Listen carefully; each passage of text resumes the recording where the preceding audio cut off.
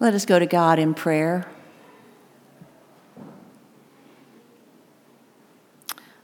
O Lord, calm our hearts, our minds, open our ears, open our hearts. Help us to listen to your word this morning. Help us to understand what you're telling us in your message. We ask all things in Jesus' name. Amen. Our passage this morning is from Luke, from the 11th chapter of Luke. And as Vicki said, it's one of the main parts of this is the Lord's Prayer. So let us listen for a word from the Lord.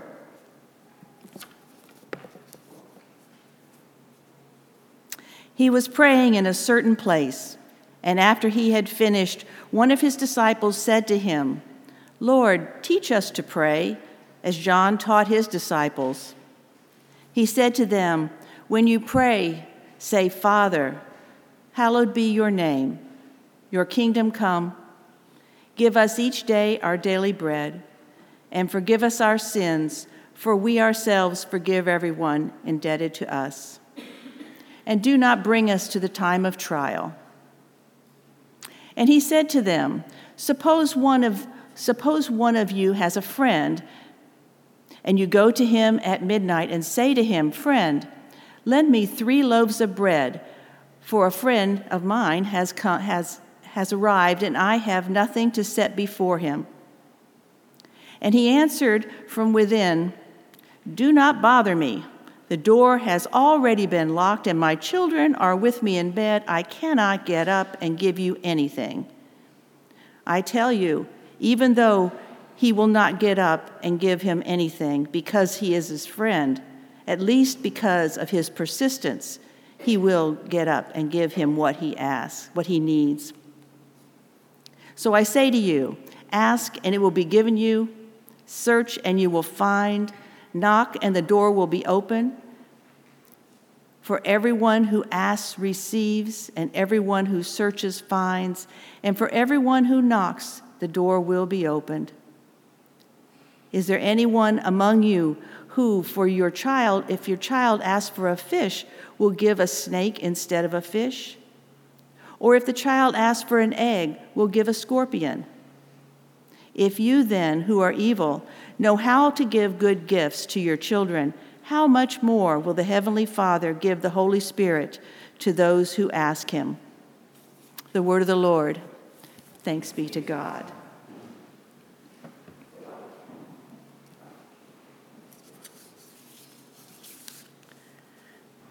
Praying is something that we've all probably done since childhood. And I wonder, what was the first prayer that you ever learned or that you remembered? If I think back to my childhood, it might have been the Lord, God is great, not the Lord's Prayer, that came later. God is great. And we would say it at meal times, and we have passed that on generation to generation. And the other day at lunch, my 3-year-old granddaughter said, "We forgot to say God is great." And I thought, so she is knowing the power of that prayer. And when I think about lunch prayers or meal prayers, I think about Dogwood Acres. And if anybody has been to Dogwood Acres at a mealtime or at camp, you may have seen this. They have prayers written on large cloths, large pieces of fabric. And at mealtime, two of the campers will go pick one out, hold it up before the group, and all of the campers will say the prayer or sing the prayer sometimes. Those are great prayers and great things that we will remember forever, those prayers that we learn in childhood. Now, prayers come in many, many forms. And sometimes it's things like that we memorize. Other times it's something more extemporaneous. Prayer is a spiritual discipline. It can be shared through music and movement, and even in silence. Those are just a few ways. Each form provides special meaning for our spiritual growth and faith throughout our lives. Now, our passage today shares the prayer that Jesus taught his disciples to pray. And one of the disciples asked him, "How do we pray?" And he gives them the following example. Now, the question is not asked as if they have no idea what prayer is, for that was part of their religious practice. and they knew John had prayed with his disciples, and they had observed Jesus praying with his disciples, I think that they probably wanted to have a closer understanding and knowledge of Jesus and what prayer meant to him, and then be able to perhaps incorporate that into their own prayer life so that they might deepen their relationship with Jesus and strengthen their faith. So Luke gives us a version of the Lord's Prayer. We find another version of the Lord's Prayer in Matthew 6. Matthew's version is a little bit more like what we say on Sunday morning. Luke's version is a bit briefer and more to the point. At the beginning of Luke's writing of the prayer, it's about God. The beginning of the prayer is about God, calling on God, praising God's name, and desiring that God's kingdom come and God's will be done. Luke's version opens with simply Father. In Greek, that's pater, and it means one who imparts life or is committed to it. It also can reference the Holy Father, the Heavenly Father. My Greek professor in seminary pointed out to us that when you say pater at the beginning of the prayer, it's deeply emotional. There's a lot of emotion in it, more like pater. It's just something that you feel deep inside. I can't even say it without closing my eyes. I think that sets the tone for what the prayer is all about and how we should be praying it with feeling and meaning. Now, the second group of pleadings in the Lord's Prayer are about us, the people who are praying. It's about our needs and them being met. They name 3 areas of need: our daily bread, what we need for each day. They talk about forgiveness, and depending on the translation that you use, it may say, as we ask for forgiveness as we forgive others, or it may say, as we have already forgiven others. And it also asks for a protection of sorts. Save us from the time of trial. Don't lead us into temptation. It's interesting that these are written more like a statement, to the point, without any kind of softness of, please do this. Professor Douglas Hall speaks about that. This might give an image for what the people are praying, what they're feeling. They don't need any flowery words. They just want to get to the point. I'm in need, and this is what I need. Hall writes that prayer is not a meek, contrived, and merely religious act. It is the act of human beings who know how hard it is to be human. Real prayer is not faked. Its only prerequisites are sufficient self-knowledge to recognize the depths of our need and enough humility to ask for help. As we identify our needs and we want to ask for help, we sometimes find we have certain fears about praying. We find ourselves uncomfortable. Now, prayer in any form is communicating with God. That, for me, makes it more accessible. It makes it more comfortable. Yet so often we are concerned about our prayers, that they may not be good enough. We're afraid to pray in public or sometimes to pray with others because we feel that we don't pray as well as someone else, perhaps. Or maybe we can't find the right words. We picture beautiful words and we just can't find them when it's time to pray. And if you feel this way, you're not alone. When I was a chaplain resident, one of my concerns was praying well with the people I served. But one of the things I came to understand was that it's not about me. It's about God and being present with God and the people in the room. Prayer is not about perfection. It's about connection and meaning. I need to say that to myself. It's not about perfection. It's about connection and meaning. One visit stands out in my mind, in my memories of prayer for patients at the hospital. I was visiting a patient and her family, and she was very sick. And when I prayed with them, and when I left the room, I felt that I had prayed the worst prayer of all time. And I felt so bad about it, and I hated that I felt like I had not really helped them. However, the next day, I happened to see one of the family members outside the patient's room, and she shared with me how much she appreciated that prayer, that it was so meaningful for them. I appreciated that she shared that with me, and I was glad that it had been helpful.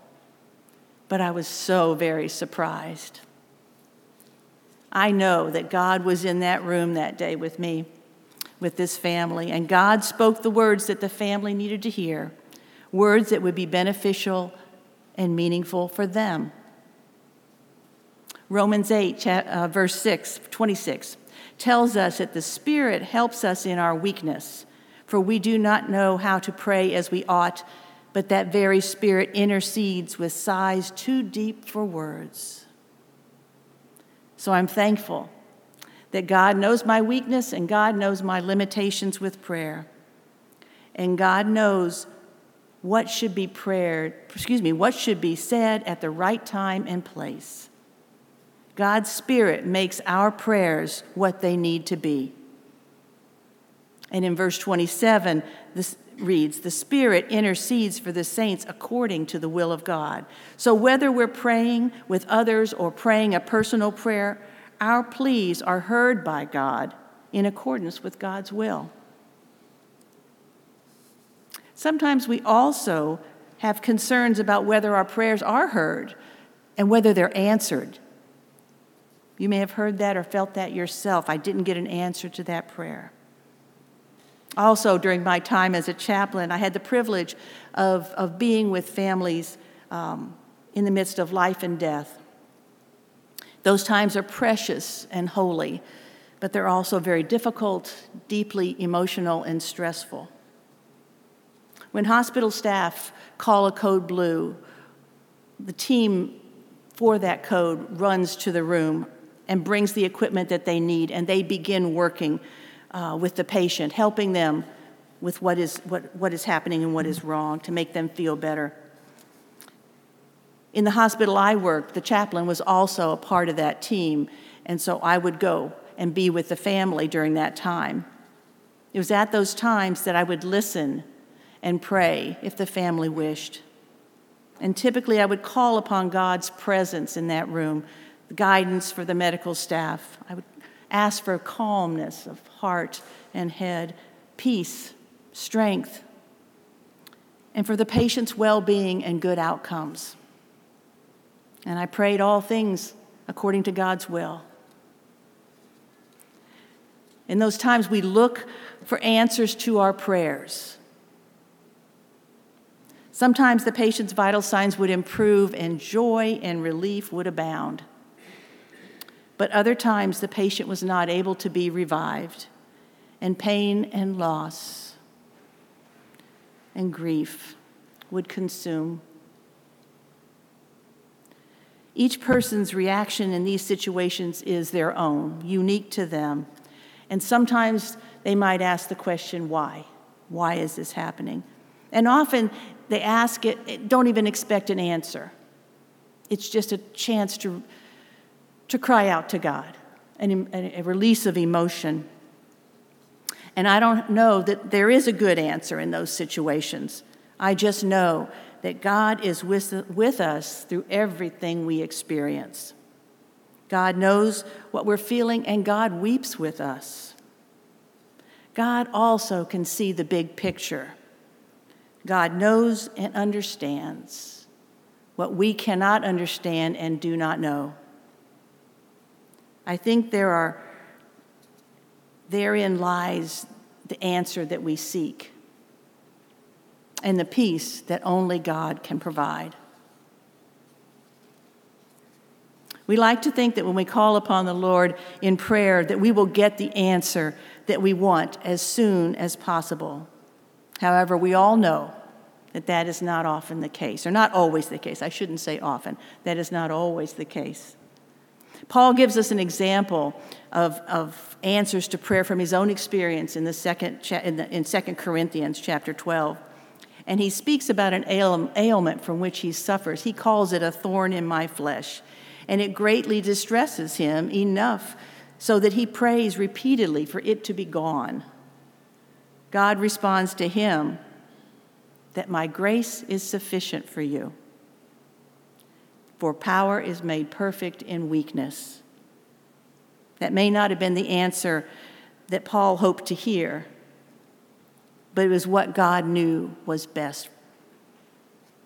We don't always understand, and maybe we don't always agree with the answer we receive, but we can have strength and hope knowing that we have God's grace and that God's power is great and it's with us and it's working with us, even in our weakness, especially in our weakness.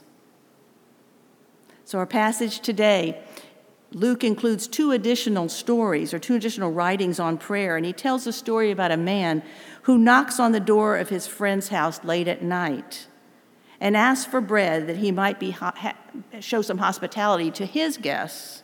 Hospitality was a huge thing at the time of this writing, and to not be hospitable was a great shame on your name and on your home.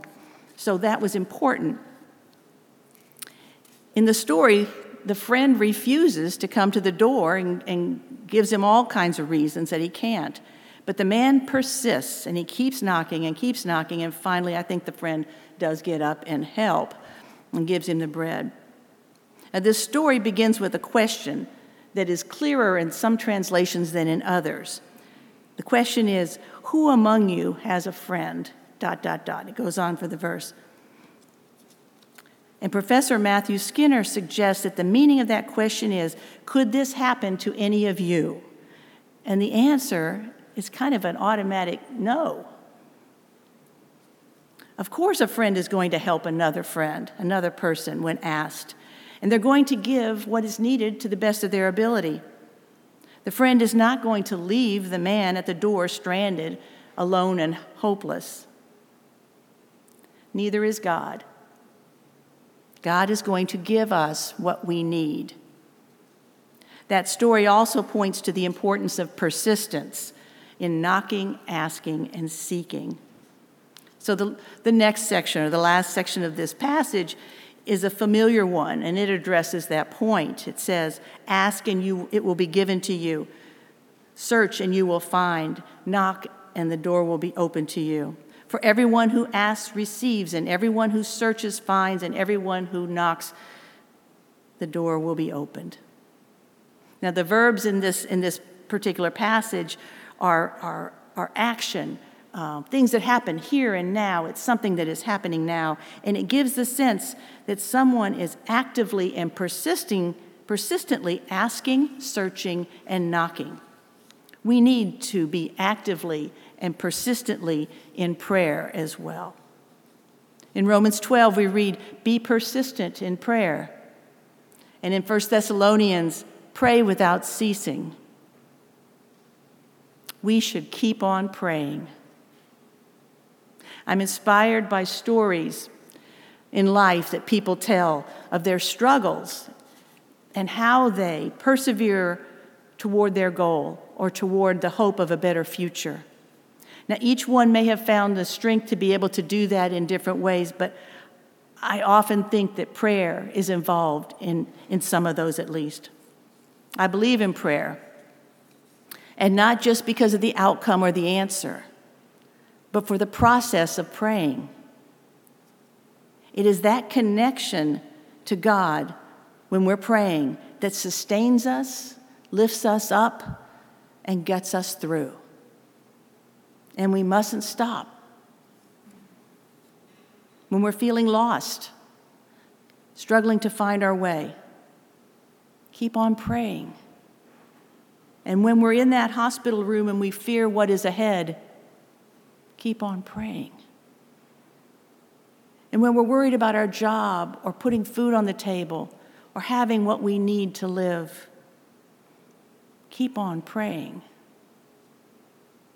And when we feel alone for any reason, or when we feel like we need to give up, remember to keep on praying. And then watch and listen for God to respond, because that may happen in a variety of ways.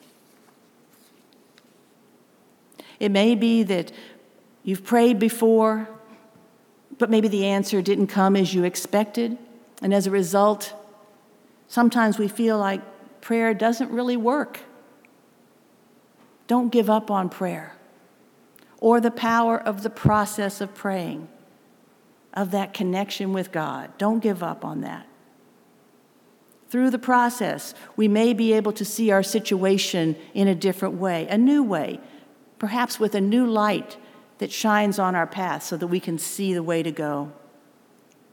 And as a result, we can begin to feel renewed hope for our future and greater desire to keep on praying, even if God's response is not what we want to hear in the moment. Remember, prayer is simply conversation with God in a variety of ways. Prayer it's for us. It's for our benefit. We need that conversation to live, to strengthen, to deepen our relationship with God. Let us always remember to keep on praying, knowing God hears our prayer and will respond according to God's will in a manner that is best for us. We may not always understand, but we can trust God who does. To God be the glory. Amen.